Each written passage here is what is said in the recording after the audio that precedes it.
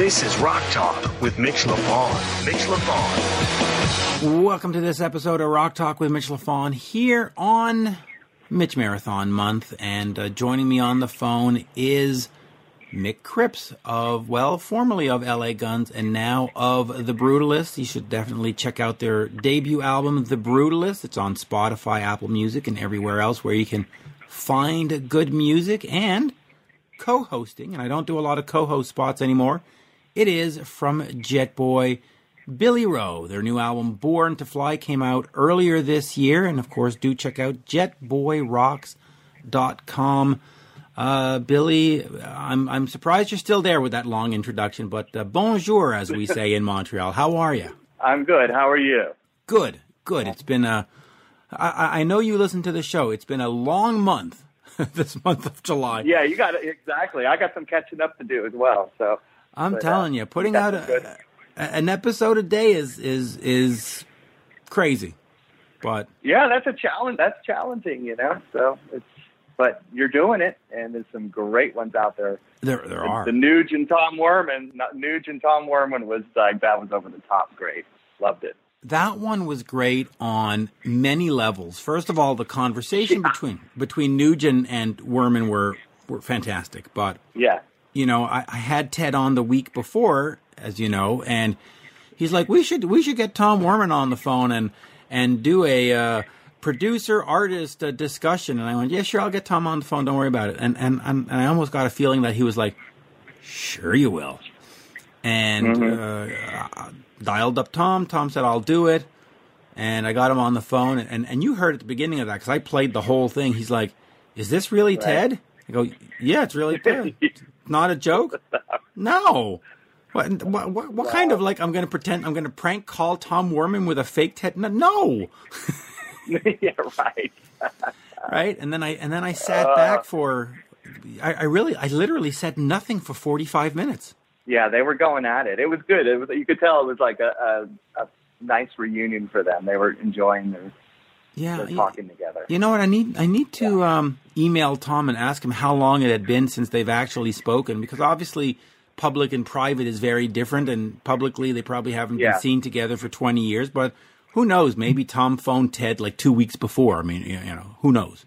But it was interesting. Sure. So what is going on in the world of Jet Boy these days? Born to Fly, which was a great album, came out in January. What's next? Well, we've just been doing spot shows, you know, flying dates, and we did the cruise. You know, that was our first Monster Rock cruise we did in February of this year. And we got a new video coming out for Old Dog New Tricks, which is like the third or fourth song on the new record, and we're hoping that's going to be released in the next couple of weeks.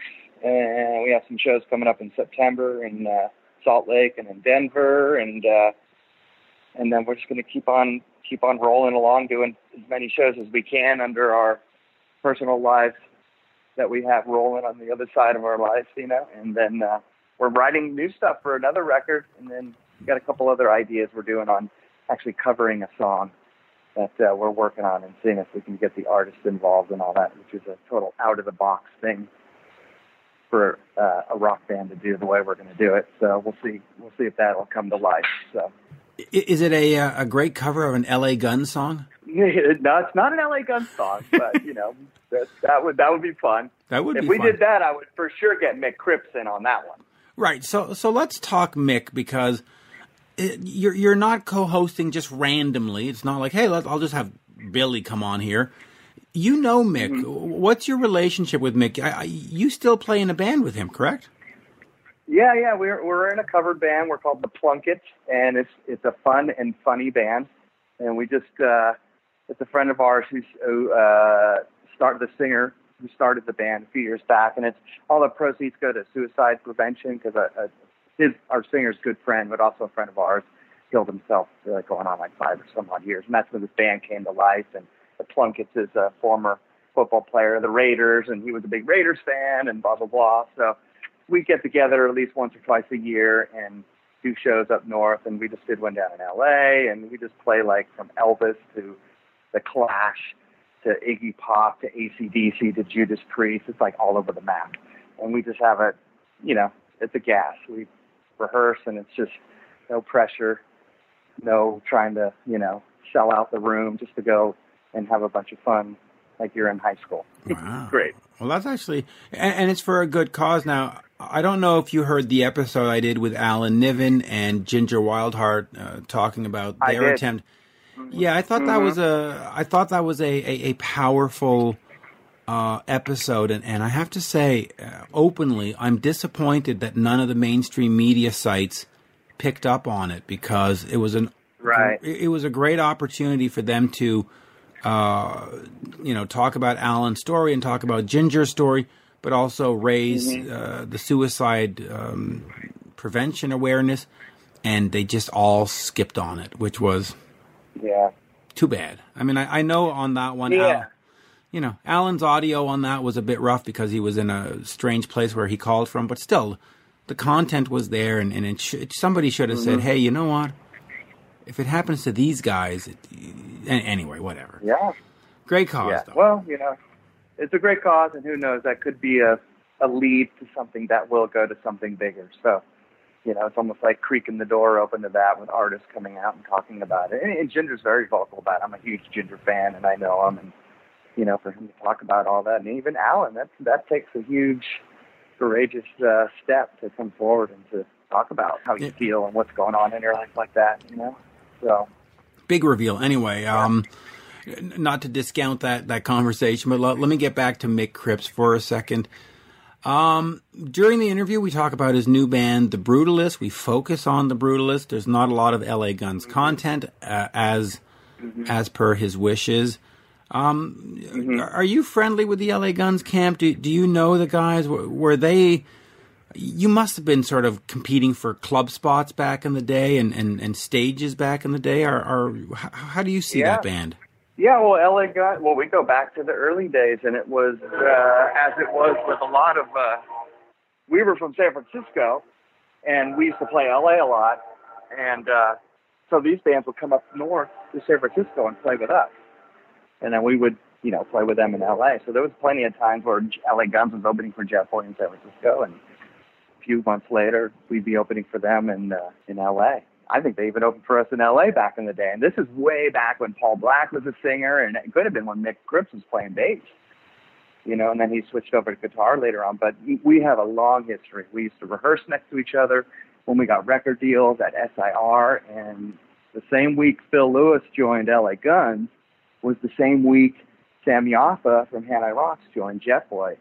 And so we were all fans of both bands, Girl and Hand I Rock. So I have to remember Tracy and I and Mick and all of us going like, wow, can you believe this? A year ago we were sitting around, drinking and smoking and having fun at clubs and all that, worshiping these bands, Girl, Hand I Rocks, and so on. And now we each got one of these guys in our band. So we have a very similar story in that part of our career, That's amazing. And yeah, that's great. And you're right. You're staring at their albums going, man, I want to be them. And then they're in your band. You're like, oh, well, they want to be us.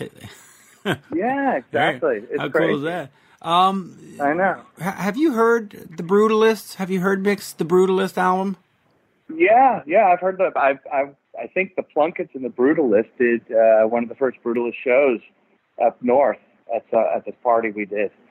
And I've seen The Brutalists a few times. Actually, I have another cover band called The Butlers, which the set list you would love, because we do everything from High and Dry material to, tons of Cheap Trick and Thin Lizzy and UFO. But we just did a double shot weekend not this last weekend, but the weekend for this down in LA. It was The Butlers and this band, Joe Normal and Annie Towners, which Joe Normal was from the Zeros. Purple Hair Zeros back in the 80s, and then The Brutalists. So we just spent a fun little weekend playing some little dumpy, stinky clubs. So it was fun. And the Brutalists are great. I love The Brutalists. Yeah, I hadn't heard the album until just before the interview, in terms of a week before the interview or whatever. And I told this to Mick. I can't think of any other word to describe it other than it's fun. It's not a hard rock album. It's not a whatever. It's just fun. They're just having anyway. Anyway, let us get over to Mick Cripps, the one and only, and for that guy in Maryland at the M3 Festival, which, by the way, Jet Boy needs to play in 2020. Eric Baker, I know, Eric Baker, if you're listening. I know, Eric. Eric. Yeah, he's gonna get a text about it. Yeah, he is. Eric, please bring back Jet Boy. Me and Billy need to meet in person. That would actually be cool. Oh yeah, that's gonna be fun. And like a rock talk there. Oh, there'll be unless you're in catering, because I don't get catering access, so I could stare at you through the window and hope you bring me a cookie. But oh yeah. Well, we'll make sure you have cater access in for that. I know. I mean, really. We're gonna have to have a meal, and we're gonna be talking about the babies and Tony Hatch and all that stuff. So we'll talk stuff here. Yeah, we'll do all the Canadian bands. April Wine, Honeymoon Suite. Oh. You're a big Canadian. What's the word for it? Canadiana? Well, Canuck fan? You're a big Canuck fan? I don't know what you would call it. I don't know, but I gravitated to a lot of those bands, not really realizing it till later that, wow, a lot of these bands are Canadian. And who knows, there hasn't been a Canadian band on M3 in a while, so they might bring back the Killer Dwarves or something, and so we could actually sit and eat with a Canadian band. Well, you can sit, I'll stand outside the glass and stare and go, oh, come on. Exactly. Let me in. The Canadians only. Canadians only. But, anyway, let us get over to Mick. And like I was saying, this one fan in Maryland who said to me, it ain't the real LA Guns unless Mick Cripp is there. Well, here you go. Here's your wish. There you go. Exactly. Your wish is my command. Folks, the only guitarist extraordinaire, Mick Cripps. We are speaking with the Brutalist guitarist, Mick Cripps. Mick, I must say, this has been an absolute pleasure setting this up and talking to you, because longtime fan of your former band and the new album, which came out in 2018, August 31st of 2018, is just a fun record. I mean, how else do you describe the Brutalist? Well, it's a group of people that I've been playing with for a number of years in different bands or just jamming or recording situations. So it was very loose and easy, and they're all good players. And like Nigel, I've known since the 1980s when I lived in England and we were playing in bands together. That's how long I've known Nigel. And he was always a bass player, but he participated in these long, tedious jam sessions we'd have. And we'd throw him on the microphone once in a while just because somebody wasn't singing or whatever. And he just started doing it more and more, and it just kind of evolved naturally. And the other guys I play with are all really good, accomplished musicians, so we can pretty much do anything. And we just played or wrote music that we really enjoyed in terms of like what we respected from all our years of being, I guess, music fans and your influences. So it was very easy, and I really enjoyed it. I still enjoy it. We have a new album, our second album, The Brutalist, titled "We Are Not Here to Help," coming out on September 6th on Cleopatra Records. So we're just playing some shows, performing the new music, some of the new songs. And the new record is a big step up from the first one, even, if you can imagine that. It's really good. I'm really very proud of it. Everybody is. And we're doing another tour in England in October. So we're looking forward to that and having a good time with the Brutalist. So talk to me about establishing a new band, but also ultimately a new brand, because as we know, there's, a few versions of LA Guns running around, and it's certainly easy for you to jump back into that and be part of it. But you're going the new music route with a new band. How is it for you trying to establish a fan base and getting the word out and saying, this is what we are, this is the music we're playing? No, it's not LA Guns music. No, it's not whatever London Choir Boys music. It's Brutalist music. How difficult is it in 2018 and 19 to get a new band up and running? Well, you just have to have low expectations. You just don't jump back into the fold and play large shows and things. We just play small clubs and bars, which is actually really fun. And people from the past and new people show up, and the main thing is just watching the response. And if they don't walk out, that's the great thing about being in the music business versus something like the art world. Immediate response. So if you're succeeding in what you're trying to put across by just the audience reactions, and it's immediate. There's nowhere to hide, especially in a small bar, small club where people write, in your face. So it's very responsive, and it's kind of it's something that I've always done ever since I left the LA Guns way back in the 90s. I immediately went off and did other projects completely different, like Burning Retina, which was more of an industrial electronic thing, and then I done another couple of albums that were completely different. So this is just another project or another direction that just happened spontaneously. And this band, the musicians, like I said, are accomplished enough where we just can play anything we pretty much want. So we play what we enjoy to play. We're not careerists.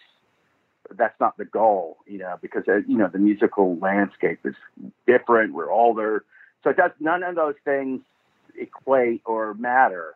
So what happens? You get a musical purity that you actually enjoy, and the music comes across pretty naturally, easily, and it's fun. It's really fun and satisfying.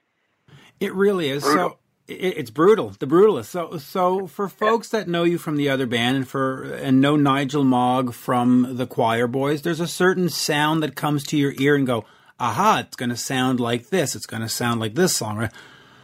How would you describe the sound of the Brutalist? Because honestly, I've listened to it, and I told you before we started recording, there's really only one word for me, and it's just fun. It's just fun.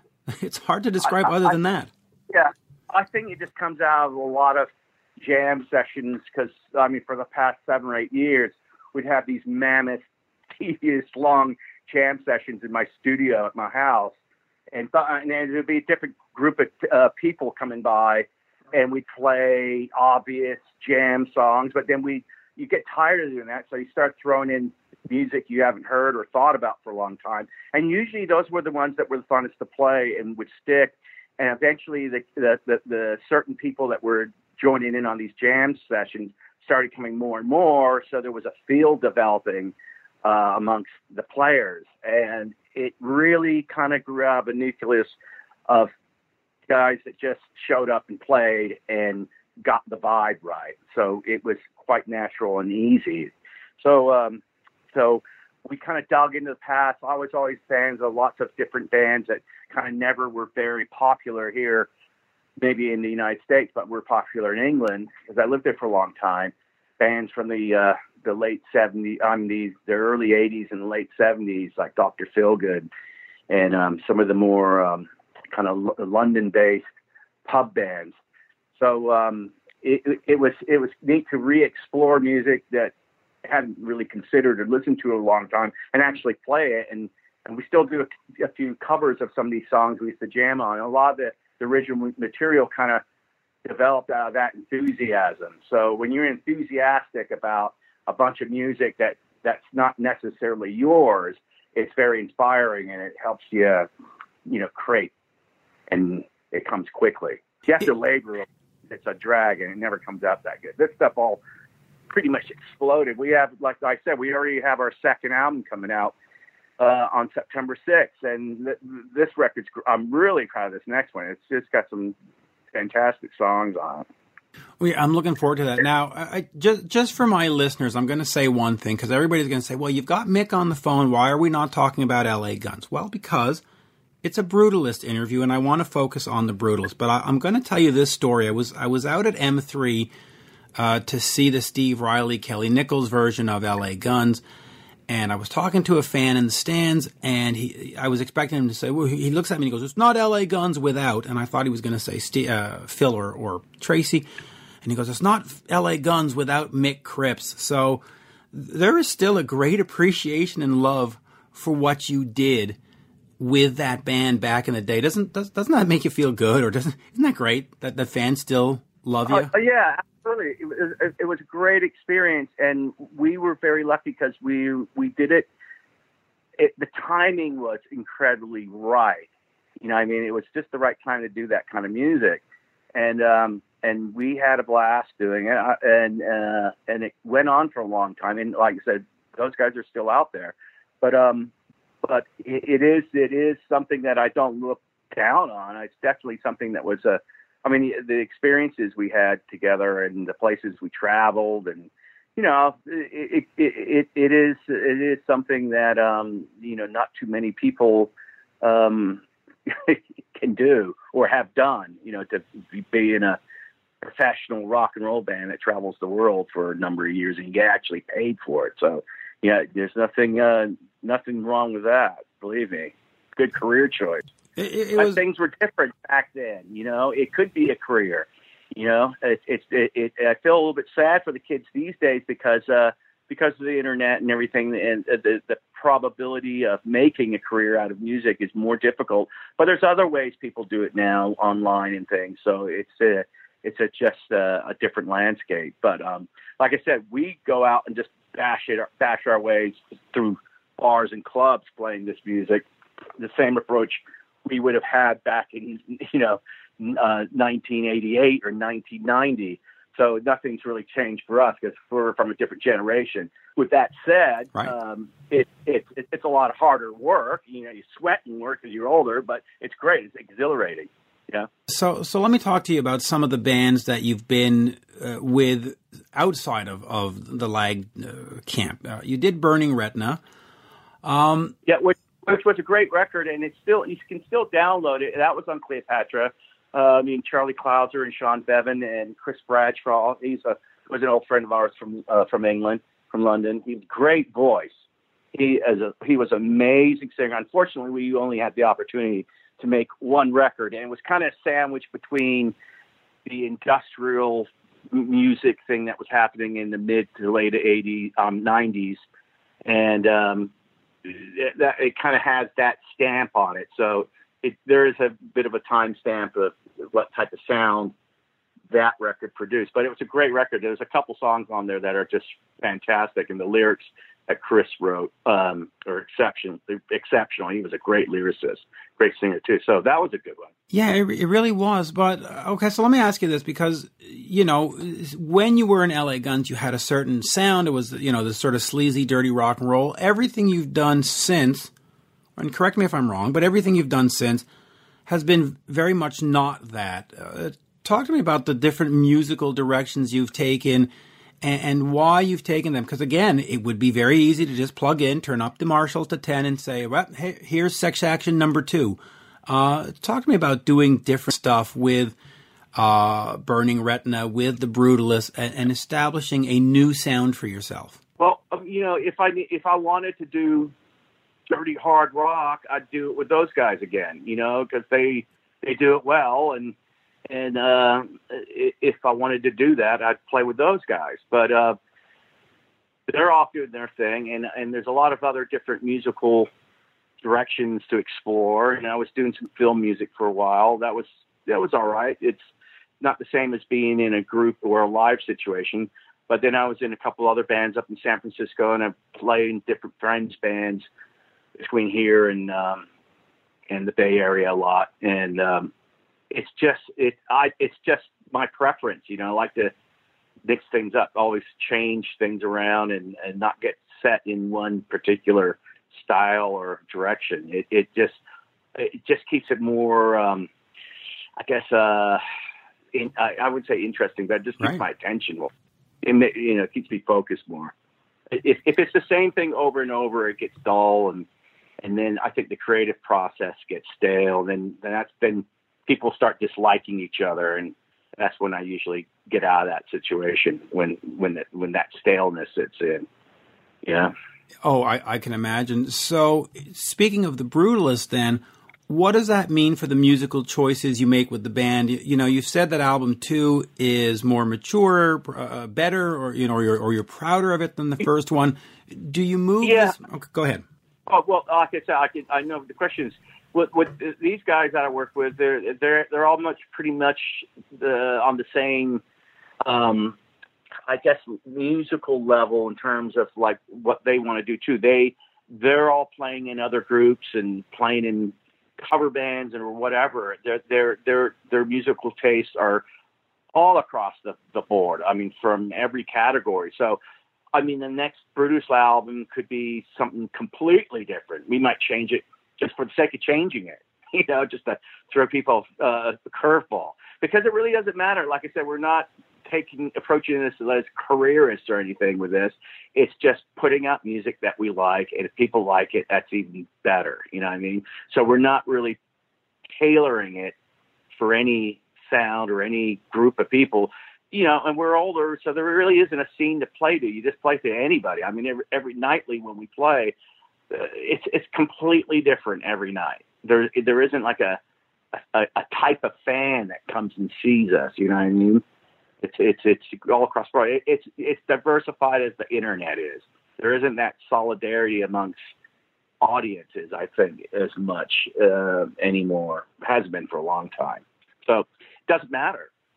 Those thoughts are, only brought up when, people no offense, but when you interviews, because you got to try to figure who you're talking to, you got to kind of figure it out. So that's the best way I can explain it, because we just played to so many different types of people. It doesn't really matter if we have a direction or not. We just play music. Right. And so I always, when I do interviews, I sort of say, well, are you going to be more like AC/DC and put out the same album for 30 years? Or are you going to be more like U2 and just sort of go with what feels right? And so I guess would probably side on that approach, but nothing against having the AC/DC approach either, or even like what the LA Guns guys are doing. They're sticking to their proverbial guns and keep a certain audience.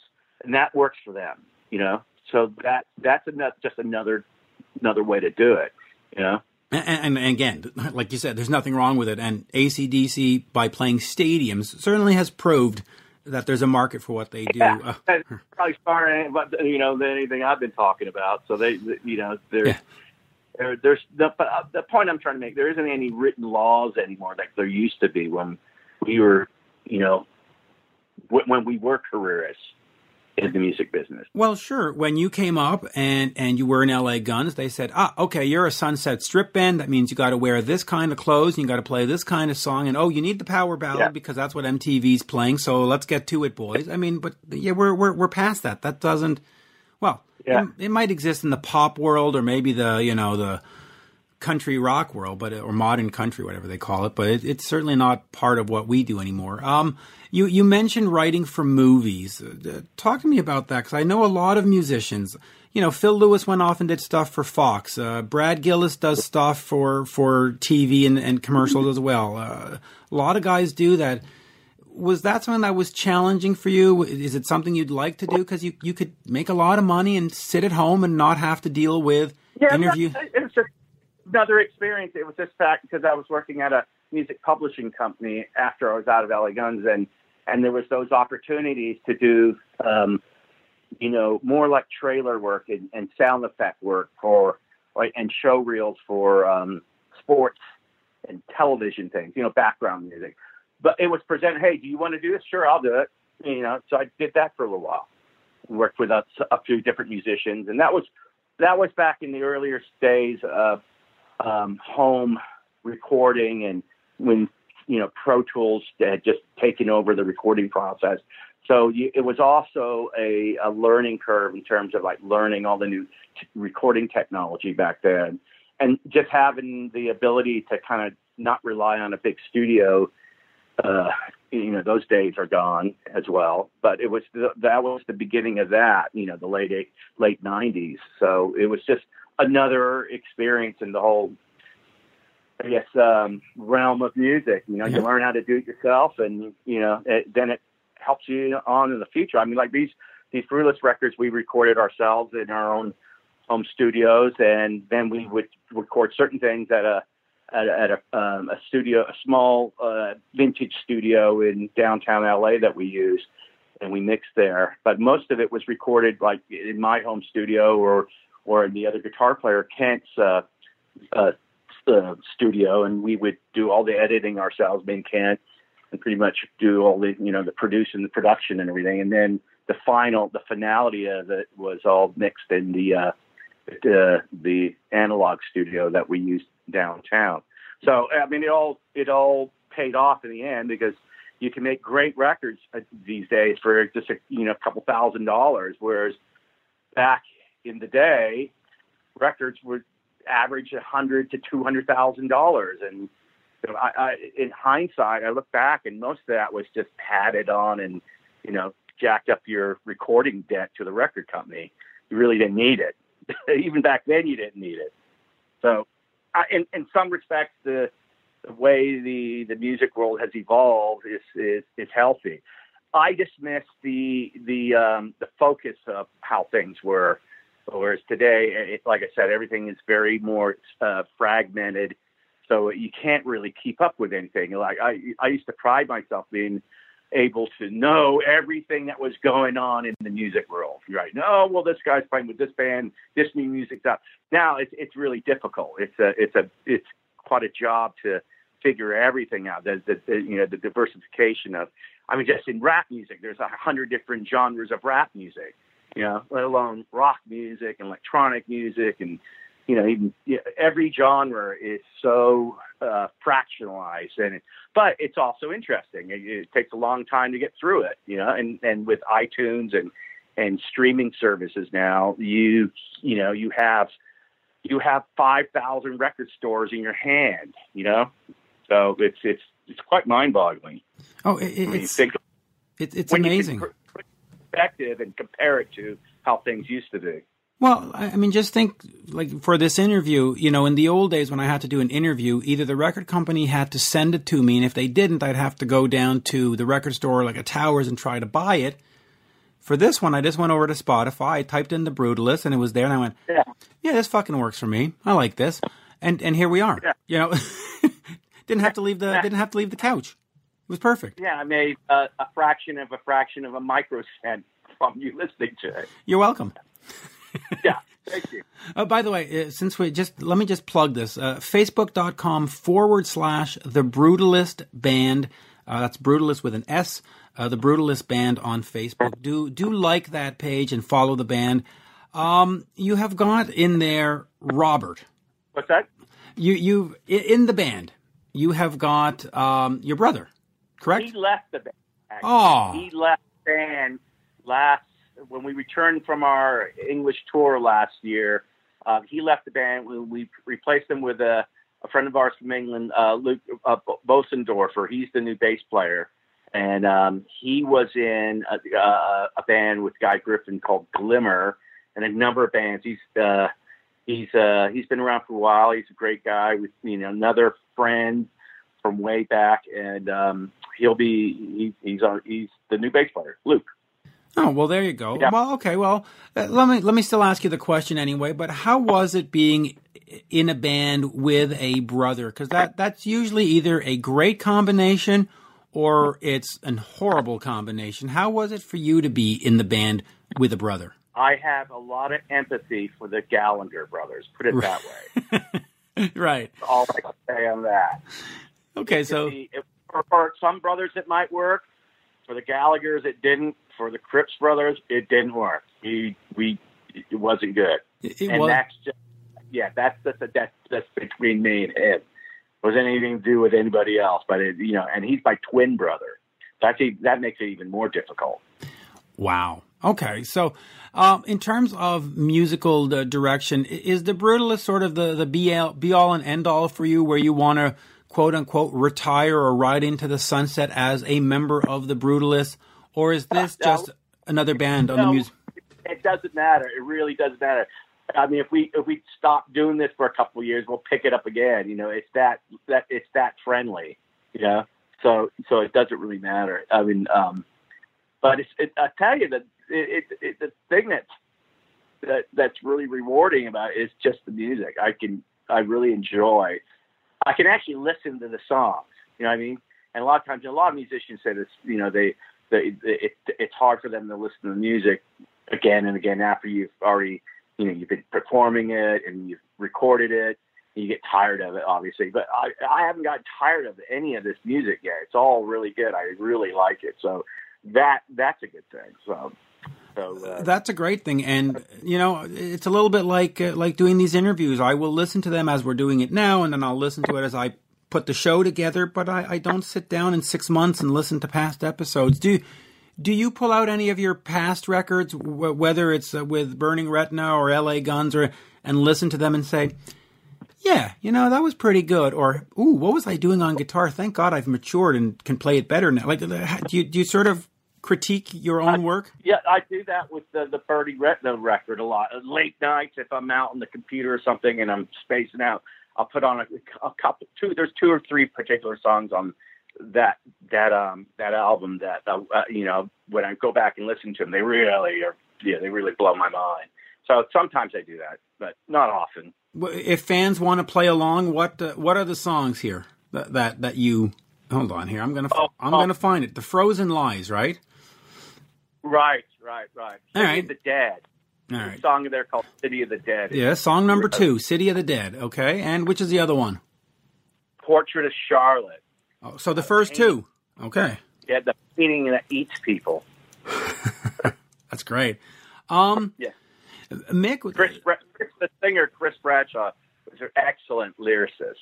He wrote some phenomenal lyrics. He did, and I do suggest that folks go check that out because, Cleopatra has been one of these companies with they sort of stayed under the radar, but they've always put out these interesting releases. And I'm forgetting the name of the guy who owns it. Brian Pereira. Brian Pereira, right? He's got a great sense of vision. Yes, for a while he did all the tribute records, and then he started doing the boom-bitty boom. Yeah. Right. He has that catalog. Yes. A monstrously big catalog of artists and music, and now he's in the film business, so he's putting out a lot of movies. In fact, we went to one of his premieres the other night. He's involved in a lot of things. I've known Brian forever, ever. Since I moved back. Since I moved here from, in the late 80s from England, he used to work, he was doing in the clothing and kind of the peripheral areas of the music business. And he used to do things with LA Guns for us. And then he started his own record label, him and his wife, Yvonne. And it just grew. He's still doing it. It's great. He's one of the big indies that are still there. A lot of them fell by the wayside, but he's done really well, and he's still doing well. Yeah, and I got to say, he was always exceptionally nice to me. I remember one time I think it was in Marina del Rey where they had their factory or whatever, their warehouse, and he invited me down. I'm from Montreal, and he invited me down, and he said, just go through the factory and just pick out whatever CDs you want. Now, I could have probably walked out with 100 or 200 CDs. I picked like 10 or 15, and he was like, yeah, you can just have those. You're welcome. And I was like, oh, okay. Well, thank you. So no, nothing but good things for him. But Mick, this has been an absolute pleasure, and I do encourage everybody listening, go check out the Brutalist album that came out last year. It's the Brutalist. It is fun. And the next one is coming out in September. Musically, even though it's evolved a bit, is it sort of still the same vein, with the fun stuff, or did you take a little bit of a right turn? There is the nuggets on there that are, what you would expect just from knowing the first record, new and improved, obviously, but there's some other music on there that was really surprising. And I'd like to speak with you again after you've heard the new record and get your opinion about it. Yeah, well, feel free to send me some demos. Yeah, I will. I'll send you an email in a minute, and we'll sort all that out. But also, we have a website too, thebrutalist.net. So that's just kind of a condensed little website, but it lists, tour dates and it has actually a Spotify playlist on there, so you can listen to the records. But it has information about the new album coming out and everything. We are not here to help. That's the title. Yeah. Here we are. Brutalist.net. New album release date September 6th. We are not here to help on Cleopatra Records. And there's an official video for Know Your Value. Form and Function. Great stuff. Jungle Nasty. By the way, Jungle Nasty is a great song. That's a fucking great song. Well, we have our first single coming out in about just 3 or 4 weeks off the new album called Take It All Away. and there's a video that's done that'll be released in about 3 weeks. So that'll come up on that website and it'll be on YouTube. Check that out. And then there's actually 2 more videos that we've almost finished that be part of this new record. So the first one, Take It All Away, comes out in about 3 or 4 weeks, just around the time of the release of the album. So definitely look out for those. That's great. And Mick, I'll just say this from the bottom of my heart. Thank you for the interview today. Thank you for all the music over the years. I have listened to everything you've played on, and I've enjoyed it. And to that fan in Maryland at M3, you know what? You're right. How much did you pay him? Didn't pay him anything. I just thought that was amazing. It was if Mick Cripps ain't there, it ain't. And I just thought, yeah, okay, you're right. Why not? But there you go. As we say in Montreal, merci, monsieur. Thank you so much. Merci. Right. Now I'll be in touch. Thank you. You're listening to Rock Talk with Mitch LaFon. Rock Talk.